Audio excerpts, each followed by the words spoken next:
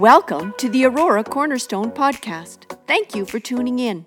We hope today's message is an encouragement to you.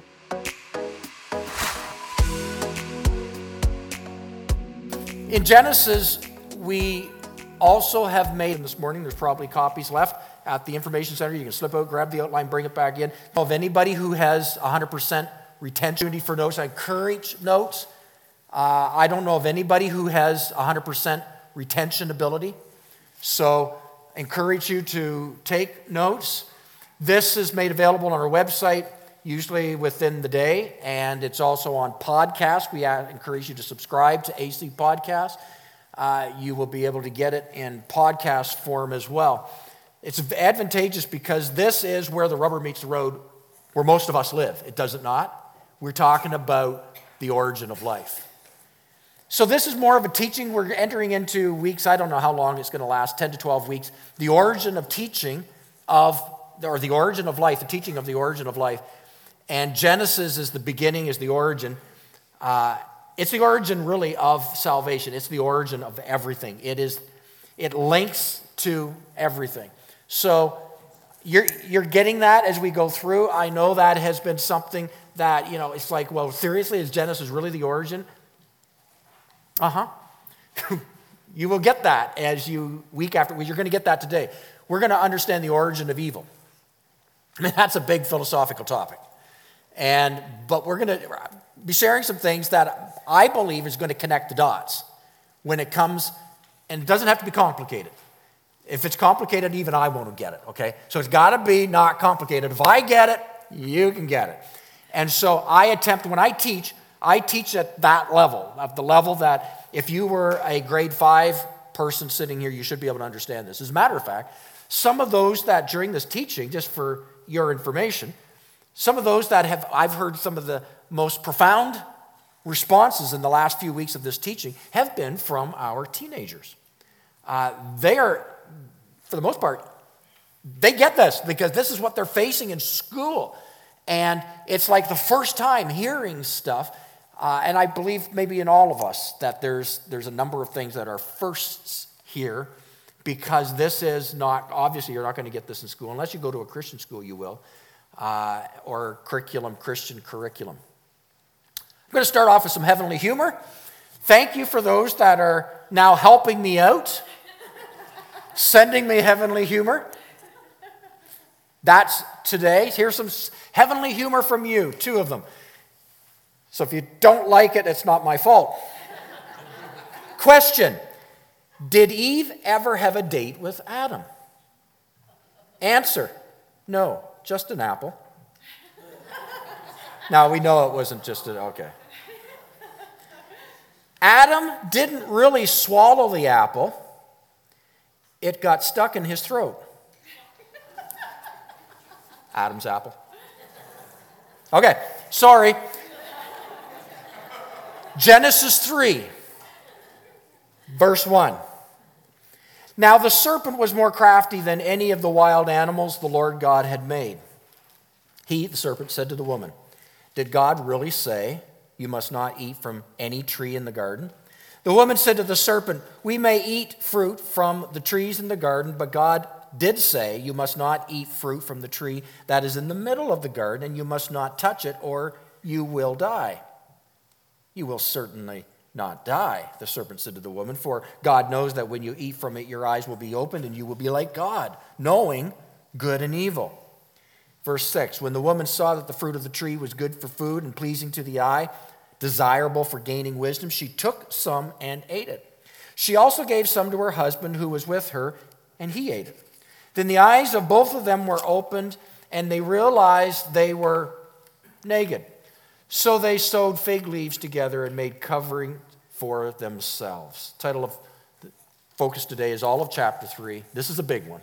This chapter, to me, is the saddest chapter in the Bible. The fall. Father in heaven, we will not understand this only with their minds. Unless there is a marriage of our minds and our spirit, the minds and our understanding, the minds and our soul, that, Lord, we will only grasp this from an academic level.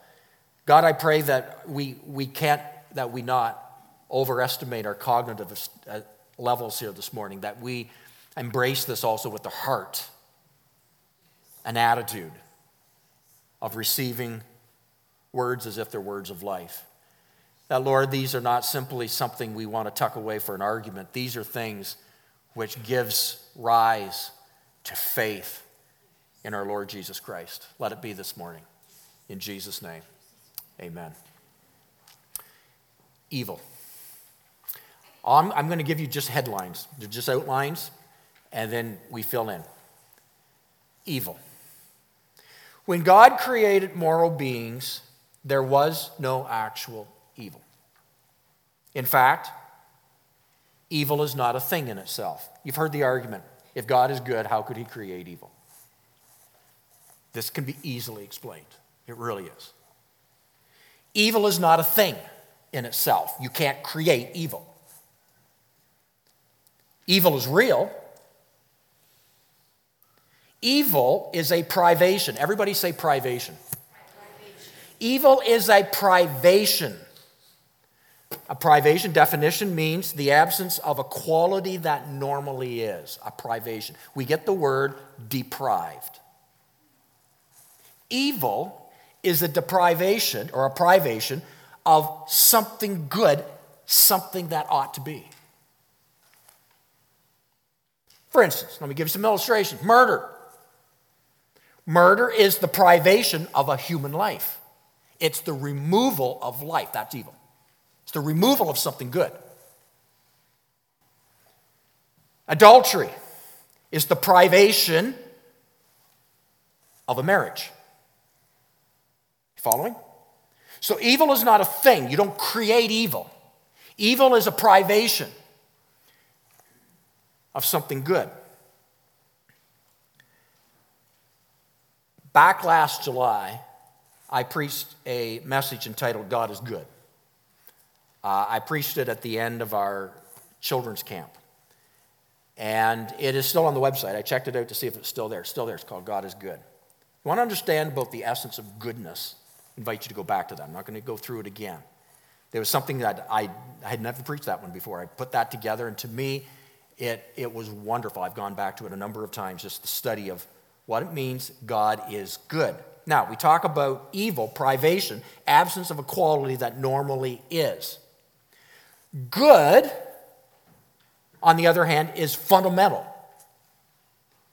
Good can exist in and of itself. Evil cannot exist in and of itself. Evil has to attack good. God created goodness. He is good. All things were good. He didn't create evil. I'll explain how that all comes in. He didn't create evil. Evil is a parasite on good. Let me give an illustration. A wound. What's a wound? A wound can't be a wound unless it attacks a healthy body. A wound is not an essence of itself. It's a privation of something good. Evil is a privation of something good. A healthy body. Therefore, since evil is not a thing, God did not create evil. Now, here's what he did do. Next point is called the power of contrary choice. God created Adam and Eve, and as well as the angels, Adam and Eve, the angels, and he created all of that with the power of contrary choice. Everybody say power of contrary choice. Okay, that's important. Power of contrary choice. This means they had the power to make a choice contrary to their nature. The power of contrary choice was good. As a matter of fact, it's better than good. The power of contrary choice is best. The power of contrary choice was a good with no actual evil attached to it. But it has the possibility of evil. God saw that a greater good would come from the power of contrary choice. A greater good, the best, in that the result would be creatures who genuinely love God freely. Out of choice, freely. Actually, real, true love must be free. Or it can't be real, true love. Illustration. If I took my computer and I programmed in my computer to flash, I love you, Wayne, I love you, Wayne, I love you, Wayne, would that be genuine love? It'd be pretty cocky for me. But the computer doesn't love me. You see what I'm saying? It has no choice. I programmed it. If there's no choice, there's no real love. And when God created mankind and the angels, he gave a choice. You have to. The power of contrary choice. There is no true love if there's no true choice. And we argue that. Out there we argue that. A loving God wouldn't give that choice. Yes, he would. Otherwise, you are a robot. Otherwise, you have no choice. Would a real loving God do anything less? You have a choice. You have to have a choice. We all have voluntary will. We call it free will, not to be misconstrued with free willy. And in our free will, very many evils can cause the privation of good. For God to superimpose himself against this type of evil, he would need to remove free will if he took away evil, your choice of evil. I mean, would atheists, agnostics, those who contest against the things of God, would they really be happy with the solution of no free will? Because that's what they argue. Let's walk through that. If God stops, because they say if there's a God, then he's an evil God because there's suffering and there's evil in the world. If God stops evil murderers, should he also not stop evil thoughts, which Jesus said is behind the evil deeds?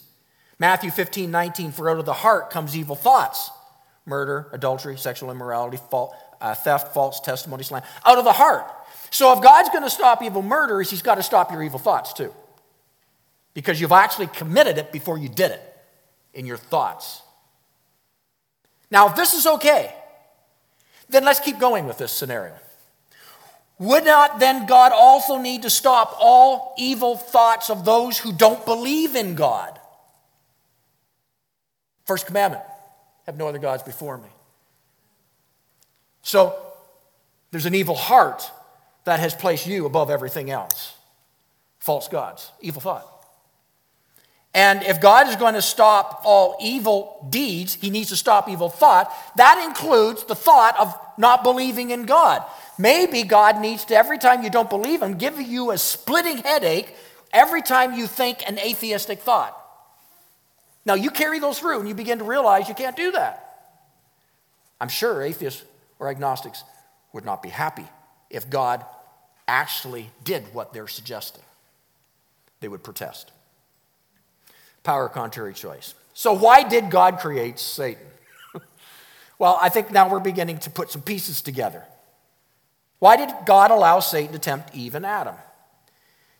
To do what God desires merely because you cannot do otherwise, it has no moral worth to it.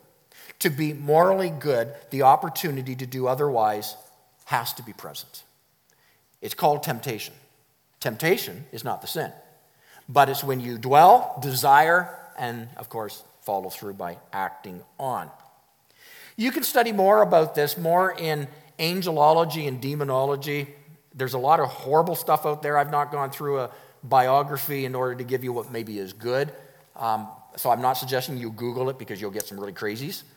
But that is a teaching that Genesis 3 is really not addressing. But I've had to touch on it in order to understand something about the fall. Because a lot of argument is a good God would not allow evil. Or a good God created evil, therefore that ceases to mean he's good. He's now evil too. And theologically, there's a big problem with that. So to understand that, we've explained it a little bit. You can study a little bit about more the origin of the fall of Lucifer, Satan, in Isaiah 14, verse 12 and on. And although Isaiah is giving a prophecy regarding the king of Babylon, scholars believe there's a veiled description about the fall of Lucifer in that text. As well, Ezekiel 28, verse 14 on, is another picture from another prophet, again, speaking of a prophecy against Tyre, and Tyre's rulership, but scholars say if you look at it, it begins to talk of the morning star falling, and it speaks of the fall of Satan as God cast him out of heaven and the angels, third of the angels with him. The fall of Satan. First, the Bible tells us that when God finished creation on day 6 and he rested, he called everything good. So everything that there was good. So it logically follows that neither Satan nor Adam had fallen yet at the end of the 7-day creation. They had yet to fall. They have not fallen. Because God declared everything good. The fall of Satan, therefore, has fallen after creation week, and I'm going to suggest somewhere between the time of day 7 and the birth of the first son from Eve and Adam. Somewhere between day 7 and the birth of the first son. It's the fall of Adam and Eve. It's the fall of the angelic host. Happens somewhere in there. We don't know the length of time. Months, years, not a whole whack of time. We're not talking hundreds of years. We're talking in that period of time because man was told to create in Genesis 1:28, procreate. And so they began that, but we don't have timing as when that took place. We do know that there was a period in which man and God, unbridled relationship, walking in the cool of the day in the garden. So somewhere in the fall, we have after creation week, before the first child was born. We know that the fall of man had to have happened before Cain was born, before the first child was born. So maybe during her pregnancy, or after, or before that, but not after Cain was born. And we know that because when Cain was conceived, if you were to flip into the next chapter, Genesis chapter 4, verse 1, here's why we say this. He was conceived with the fallen nature already in place. We have that in how she named him. In Genesis 4, we're just jumping ahead now. Genesis 4, we're going to get to this 2 weeks from now. Genesis 4, verse 1. Adam made love to his wife Eve, and she became pregnant and gave birth to Cain. She said, with the help of the Lord, I have brought forth a man. Now, casual readings, we slip over that. With the Lord's help, I have brought forth a man. Begin to unpack that explanation. Eve called her firstborn Cain, I have brought forth a man. She didn't, she's never, now this is pretty freaky. They've never seen a baby before. Now you think you're awkward with a baby. Right? I mean, seriously. They've not seen a baby before. This is the first baby they've seen. And they know the name baby. They know a little one. They don't know what it's going to mean for them sleepless nights. They don't get any of that yet. But she didn't call him baby. She called him man. This big called him man. As a matter of fact, when she didn't call him boy or baby, brought forth and said, with the Lord's help. Now that wasn't just that she conceived because he helped the baby come out. It's more than that. She is making direct reference to God's promise in Genesis 3:15. And here was God's promise. God promised that from their seed, remember they've already sinned by then. I know we've jumped ahead, we're jumping around, but we got to understand why she said this. In Genesis 3:15, God's promise was that from there, Adam and Eve, from their seed, their man seed, their man, a redeemer would come. So that was a promise. Now she, of course, did not know it wouldn't happen for another 4,000 years. But here's what happened. When Eve brought forth and called him Cain, she says, the Lord has helped bring the seed to get us back again. Probably she thought Cain was it. Cain was not it. It wouldn't happen for 4,000 more years. She called him Cain. Therefore, sin was already in the nature. How the serpent tempts Eve. Significant because this is consistent. Remember, Satan is not creative. He simply follows what's observed. God creates from nothing. Satan observes and follows suit and attacks. And so his attacks are consistent. They are still the same. They haven't changed over the years. And it's this. First of all, three things. Doubting God's word. You come to that text where it says in verse 1, chapter 3, verse 1, he said to the woman, did God really say you must not eat from any tree in the garden? Doubting God's word. The serpent says, did God really say? Interesting, though, our English language doesn't do this justice. In the original language, it is much more emphatic. He would have said it with this interrogative, expressive surprise. Let me try to illustrate this for you. It would have been said like this. Are you to have me believe that God has prohibited you from eating from all these trees? You see the difference? That's how it came out. We can't get that proper unless we add a whole whack. Other larger translations or paraphrases have added that in there. But it's important. Are you to have me believe that God has prohibited you from eating from all these trees? Do you see the interrogation expressed here? I mean, he still does the same thing. How often has the tempter come to you and I and made God's commands seem more onerous than they really were? As if, oh, how dare he? Doubting God's word. Secondly, adding to God's word. Eve added. We pick up in verse 2. The woman said to the serpent in answering, we may eat from the trees in the garden, but God did say you must not eat fruit from the tree that is in the middle of the garden. Okay, all that's true, but and you must not touch it, or you will surely die. She added. That's the second problem. God's word you can't take from, you can't add to. You don't mess with that. Addition is a problem. She added, you must not touch it. Now, having said that, I'm going to give Eve a break. Because really what she said was pretty much true. Think about it. If you touch it, you'll eat it. Right? I mean, if you're told, you're not to have that, then in your mind, don't touch it. Right? Come on.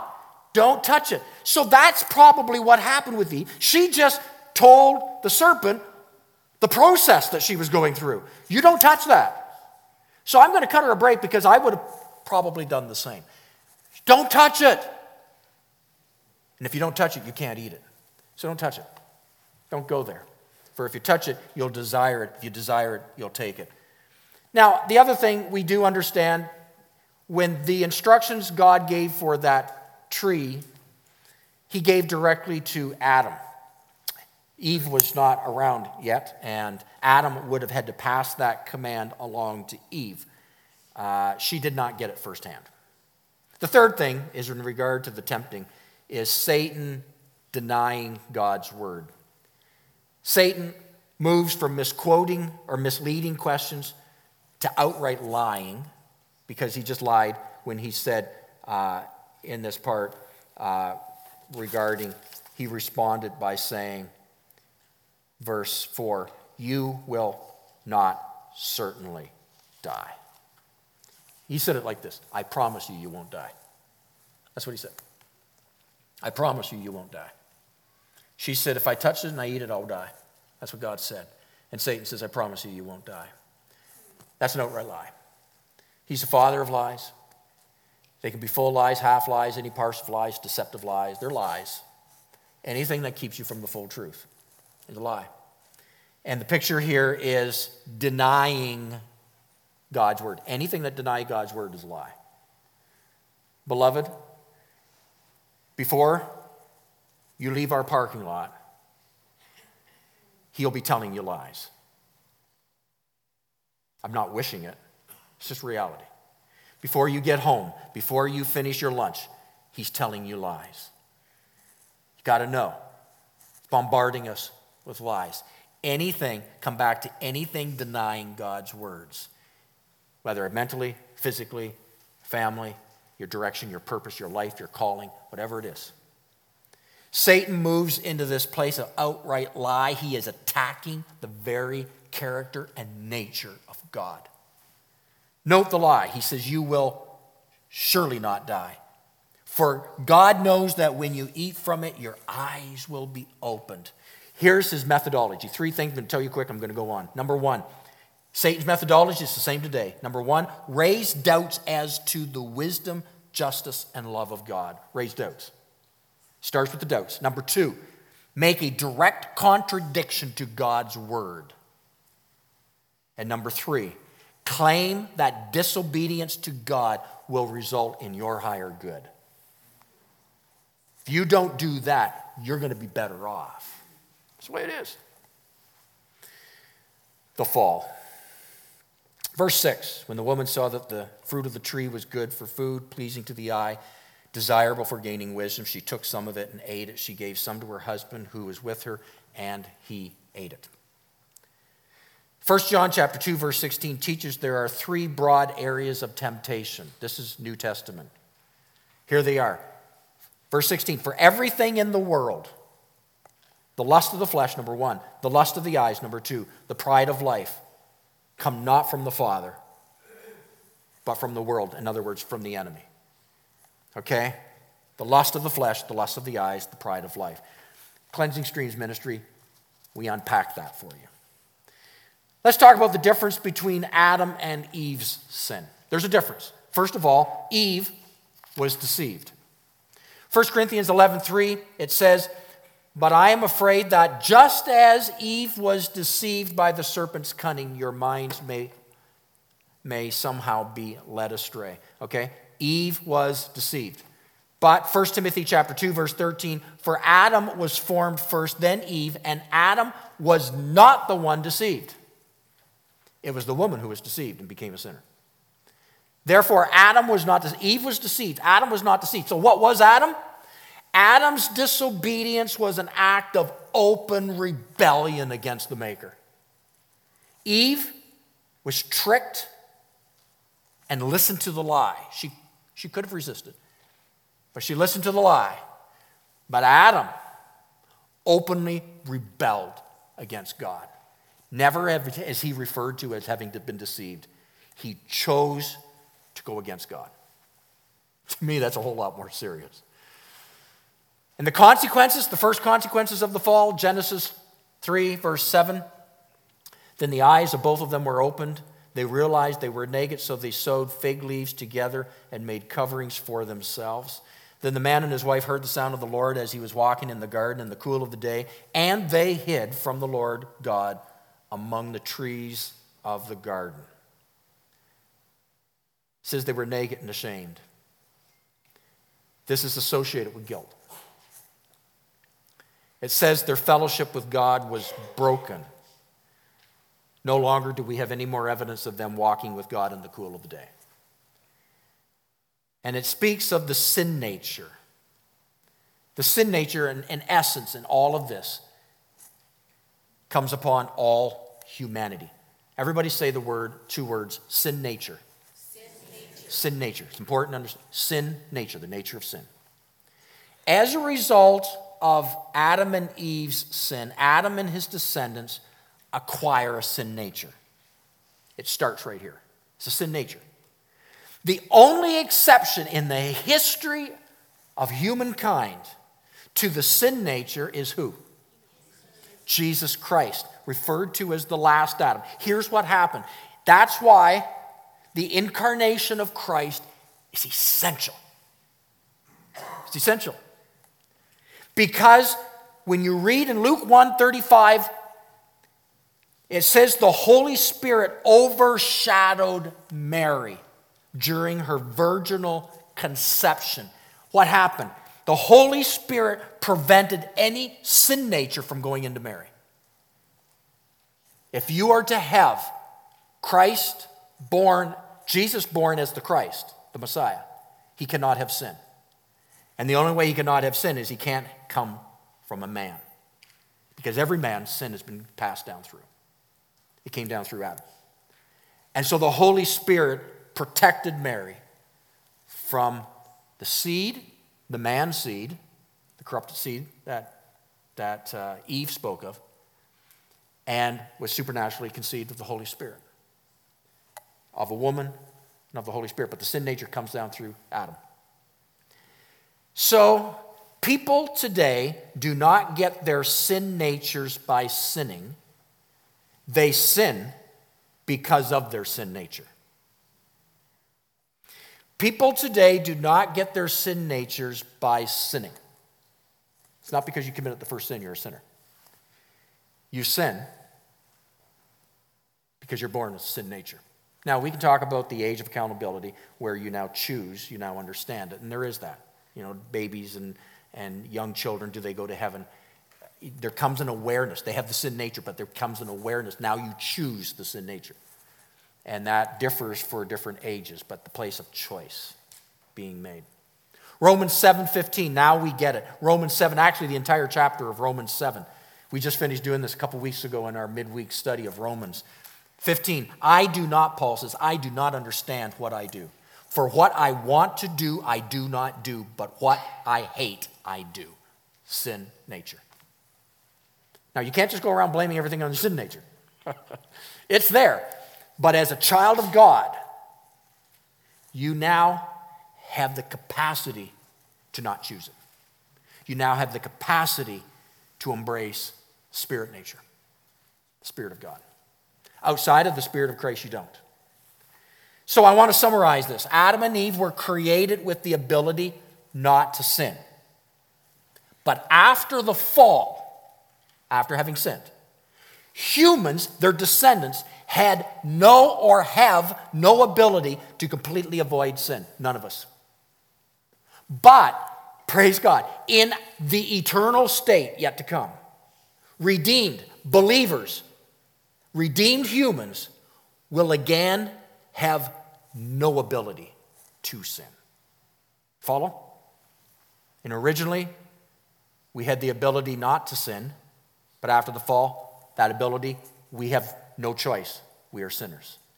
But one day, the ability to sin will be taken away from us. Praise God. Man, I look forward to that day.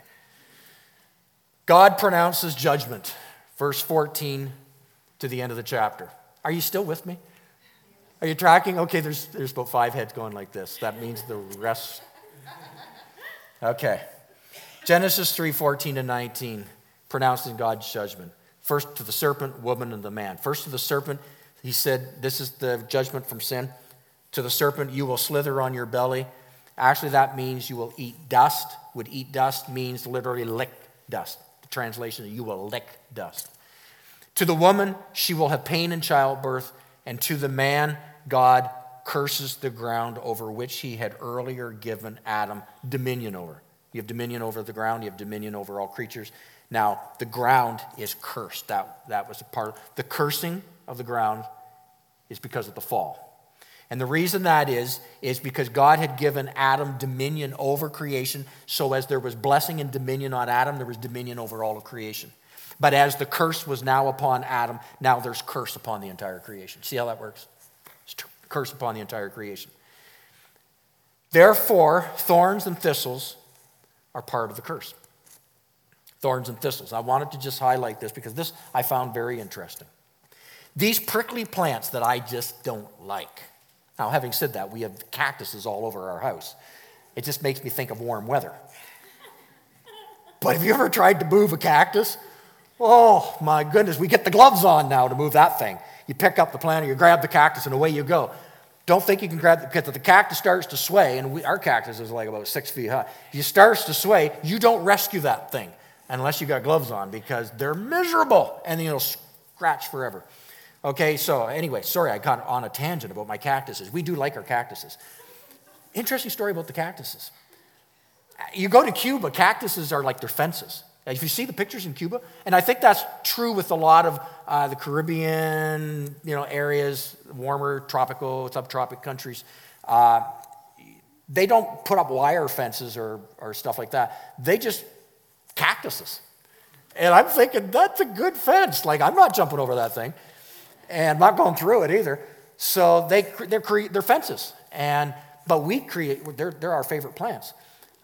So we actually, years ago, funny thing is we had a cactus, we took it and we thought it died. And so we put it on a shelf and didn't water it for how long? 6 years. Okay, so we're not good with plants.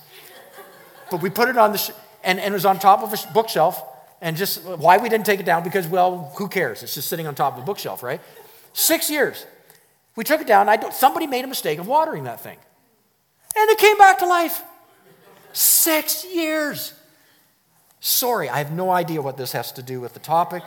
But with cactuses, except for the fact that it's interesting when it comes to the whole thing about thorns. Part of the curse was, again, thorns.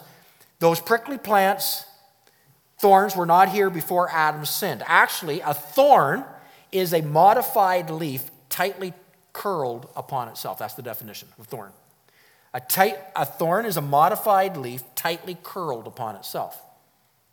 Theistic evolution over billions of years, believe that there were millions and billions of years developing prior to the creation of mankind. Yet evidence, and this is again, we're coming down to plantnology, the evidence continues to abound where in fossil records they are finding thorns, cactus, rose prickles, thistles, and other spiky plants mixed with the fossils of animals and humans. This means that thorns came after Adam's sin. They couldn't have been hundreds of thousands of years ago, tens of thousands of years ago. They came after Adam's sin, an event after the fall, like the time of the global flood. With this, there was a curse upon the ground. Genesis 3. Mankind could no longer get enough nutrients from eating plants growing naturally, but we would need to become farmers. We couldn't just go and pluck them. Now we had to farm for them, working the ground. The ground resists your every step. Have you noticed? I don't know if anybody's grown up in a farm here, but most of us have gardens. I grew up in a farm. You can't plant a crop and come back 3 years later and expect that thing keeps going. It's taken over by what? Weeds, the thorns that are growing. We have to work the ground to get what we had. That's the curse. And that came after the fall. It's spoken of here in Genesis 3. Physical death is a result of the fall. This is the last part of the curse from where we all return to the ground. Returning to the ground can only mean physical death. There's no point in pronouncing this curse of physical death, this punishment, unless there was no physical death before. There was no physical death before. This is the beginning of death. If physical death had previously existed for hundreds of thousands, millions of years, billions of years before humans, then this pronouncement makes absolutely no sense. It's a part of punishment of sin. It is because of this curse of physical death, the gospel, the good news is so powerful.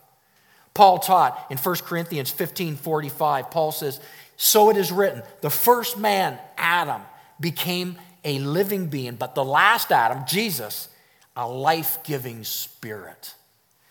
Romans 5, and actually you go right down from chapter 5, verse 12, right on down to 21. Don't have the time to read it this morning, but I'm just going to read verse 12. "Therefore, just as sin entered the world through one man," we didn't read chapter 3, "and death through sin," chapter 3, "and in this way death came to all people because all sinned," chapter 3. And then it continues on talking about the nature of sin in our lives and death as a consequence to that sin. Adam names Eve. The next heading. Verse 20. Adam names his wife Eve because she would become the... Up to now, she's just called woman. Because she would become the mother of all the living. It is now here, verse 20, after the fall, Eve is named. Strategic. After the fall, Adam bestows a proper name for woman. The name woman is a name merely identifying her to her kind. Remember, the kinds are very significant. Mankind, womankind. The name Eve is the Hebrew word shawa, meaning life. Means life. This is an ambitious statement that all humans ever since are descendants of this first human couple. She is the giver of life. Life. She's named now. After the fall. It doesn't mean anything before the fall. But after the fall, now, not just woman, you are now going to give life. Giver of life. As you can tell, this stands directly opposed to, again, evolution. That states that a population of ape-like creatures evolved into humans. This is where we get into biology and anthropology. Yes, Genesis is a study of both. It's interesting. Did you know that has been being discovered, vast majority of our DNA is inherited only through your mother's line? Vast majority of your DNA, because it seems that the sperm cells of men cannot pass DNA on. So our mothers give us our DNA. Great discovery in the scientific community in how all people on earth have descended, all people have descended from one single human female. They're discovering that, and it's changed in the scientific community. It is also interesting that there is a parallel account with males, not with DNA, but with the Y chromosome. Evidence from the Y chromosome is consistent with all people being descendants from a single man, from the Y chromosome. Again, not from other creatures or apes. And I want to close by talking about clothes. So they sinned. And Adam and Eve, immediately following, tried to clothe themselves with fig leaves, began to strip off fig leaves and cover themselves. But God gives them clothes of skin to be their clothing. This is the first time it happens. This entails that God must have killed the first animal. And I want to pause because this gives, again, my imagination, but I think this is worth it. That first time it happens, remember, there has been no death. They've not seen anything die. And then they have sinned, they've partaken through deception and open rebellion. And the first thing they did is they became aware they needed covering. They grab leaves and start to put the covering on, and then God comes on the scene. They are ashamed, they are hiding, they hid themselves in the trees, the scripture in Genesis 3 said. And somewhere in there, God takes an animal, and he kills the first animal. Who kills the first animal? God. God provides this. He kills the first animal. And I believe, there's good reason to believe, they watched and witnessed it. You imagine the horror of seeing the first death of everything that lived in harmony with each other? And that innocent animal is killed, gutted in front of you, and the skin's then given to you to wear to cover your nakedness. The skin's given to cover your nakedness. You imagine how traumatic that must have been. I can only imagine. But it is the story of redemption. In that story, God kills the animal. They are witness to the physical death to understand you are now going to see this over and over and over again. The seriousness of having broken relationship with God. They were given a free lesson on redemption price. Hebrews 9:22 says, in fact, the law requires that nearly everything be cleansed with blood. Here, listen. And without the shedding of blood, there is no forgiveness. Without the shedding of blood, there is no forgiveness. Physically, God clothed their nakedness, but spiritually, he covered their sin in the very first act called atonement. He atoned. Atonement, act one, meant back with God. So yeah, physically now, their guilt from each other, their shame is covered, but inside it's still there. The skins represent something spiritual. And you will see from the covenants later on, the covenants of Abraham and on it goes, you see the killing of animals, the altars, the sacrifice, and all it ever did was cover sin. It was like cover the clothes, but the guilt's there. Cover the clothes, but the guilt's there. Cover the clothes. The guilt's still there. It just covers over for a period. You're at one now, but you continue to sin. You're at one now, but you're going to have to keep doing it. Keep doing it. Animals die. Animals die. Do they deserve to die? No. They die on your behalf. And it takes us right through to the picture of Jesus Christ, who God sent forth his Son. Unblemished, pure and holy. Like the animals. They didn't sin. They were innocent. But he sent forth his Son so that through his Son we might have life. And the Son had to die.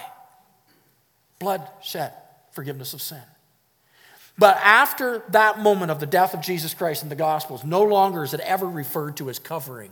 No longer is there any need for the altars and animals to be used because they could never do a good job anyway. You had to keep doing it and keep doing it and keep doing it. But when Jesus' life was laid on the cross and he rose again, he broke this curse going all the way back to Genesis 3. He broke the curse. And no longer would we require innocent animals. They couldn't do it anyway. No longer could we require death on that basis. Jesus, once and for all, read the book of Hebrews, once and for all, he did it. Now, we have a living way through Jesus Christ. And when we call on the name of the Lord, we are saved. When we surrender our lives to his lordship, we are saved. So why is it we want to go back to the world? Why is it we want to abandon him? For the things around us, except the enemy of our soul, is still tempting us to say, God really didn't mean that. It really doesn't work. It's really ineffective. You are too guilty. You're the exception to the case. Whatever, to lie, to deceive, to misguide. But what a glorious redemptive story that was unveiled here. The lessons are 5. Number 1, to approach God, one must have proper covering, even to this day. Number 2, the man-made covering was not acceptable. 3, God himself, you can't do it. I can't do it. No priest, no pastor, no bishop, no prime minister or president can do it. God himself must provide the covering. God didn't ask them to kill the animal. He had to do it. Number 4, the proper covering required the shedding of blood. And 5, God's grace provided for them, for the covering was given before they were kicked out of the garden. They were about to go into a horrible world. Yeah, they were the first of the human race. We're going to talk next session about the population explosion. But as they walk out of this place of tranquility, they walk out covered. And that's God's grace. He does not send us today anywhere where his grace is not more than sufficient to meet your need, your workplace, your school, your neighborhood, your family, wherever it is. His grace is more than sufficient to cover that. So in conclusion, Genesis chapter 2, the chapter before, ends at the high point of an incredible, beautiful marriage relationship, Adam and Eve in a perfect world. Oh, if we could have just stayed there. But we came to Genesis 3 today, and it explains the sharp drop from this perfection into a fallen world in which we live in 2020. But the next time we get together, I hate to say, the worst is still yet to come. This was the beginning. The degradation of sin goes crazy. Crazy. Heaps upon itself. And we're going to talk about that the next session. In that, God said, I am grieved that I ever made man. You imagine? I'm grieved that I ever made him. Genesis 1 and 2, it's so beautiful. But then the degradation of sin over generations of people where God's heart is broken. People that have so turned, and not just turned away from God, but they have heaped sin upon sin, upon sin, upon sin, that the flood comes. You know, sometimes God gets a hard rap. How dare you kill everybody? Oh, but back it up a bit. He didn't put this in motion. He put in motion salvation's plan so that we not have to die in our sins. Isn't that amazing God we serve? I trust that today that you have opened your heart. And if you are here and you've not opened your heart to the Lordship of Jesus, maybe that tug in your spirit, that maybe you're feeling that shame, maybe you're feeling the weight of it, and rightfully so, that God, even when I finish this, I want to get saved all over again. Because God, how great is my God. And I'm not up there. I'm down here. Oh, in his eyes, he loves me unconditionally. But I see him as the one who has paid it all for me. So, Father in heaven, I thank you that, God, your word is not foggy. Your word is not unclear. You didn't leave us out in the dark. You've given us, through the inspiration of these writings, I believe that Noah, who was able to put together the generations, and then Moses getting a hold of that and under the inspiration writing the Pentateuch, writing the first 5 books, that, Lord, you gave us the origin of us, the origin of sin and evil. And yet, God, we see in the midst of this, not a moment passed, but that you didn't step in to intervene on behalf of your family. Lord, I pray for each man and woman and teenager here this morning, those listening to my voice, that, God, we would likewise make that full-out commitment to Jesus Christ. And I'm just going to ask, heads are bowed, eyes are closed, just for a minute here before we go. We're going to dismiss in just 1 minute. If you're here this morning and you have not surrendered your life to Jesus' Lordship, you're still in the place under the consequences, under the curse of sin. You're still there. Only through Jesus, what he has done for you by his death and his resurrection, only through believing in him, only through confessing your sins, he said. This by faith. You can't merit it. You can't work it up, but it is a measure of your faith where you call on him and you say, God, save me. Not just today, but today and forevermore. You live a life of freedom in Christ. If you're here this morning and you've not done that, maybe there's 1 or 2 here, and you've not done that. You've maybe gone to church, you've been around all these things, but that doesn't help. It comes to an individual personal experience with your loving Savior, Jesus Christ. Now, if you've made that decision to follow Jesus, you don't need to respond to what I'm about to ask. You just give God thanks. Lift up your heart in thanksgiving. But if you're here this morning and you have not done that, I'm going to ask you, if you're here and you say, Pastor, pray for me today, I want forgiveness of my sins. And if that is you, I want to pray with you. And if you believe that, we pray together, God will forgive you of your sins today. If there's anybody here, very quickly, would you raise your hand? I will pray for you. Is there anybody? Just very quickly. We praise you, Lord. We praise you, Lord. So, Father, I thank you, God, that, God, you have spoken through your word so clearly. And that, God, you have, I believe, as we disembark from our time together, as we disperse to our homes, that, Lord, there will be great rejoicing in that we serve a risen Savior. And that the sin nature is no longer in control. Oh, you're going to nag on us, and we aren't perfect, but you are. And we serve a perfect God. We serve a good God. And you are perfecting us through Christ Jesus. And so, Lord, thank you for so great a salvation. Pray your blessings upon each, we pray, in the powerful, redeeming name of Jesus. And everyone said, amen.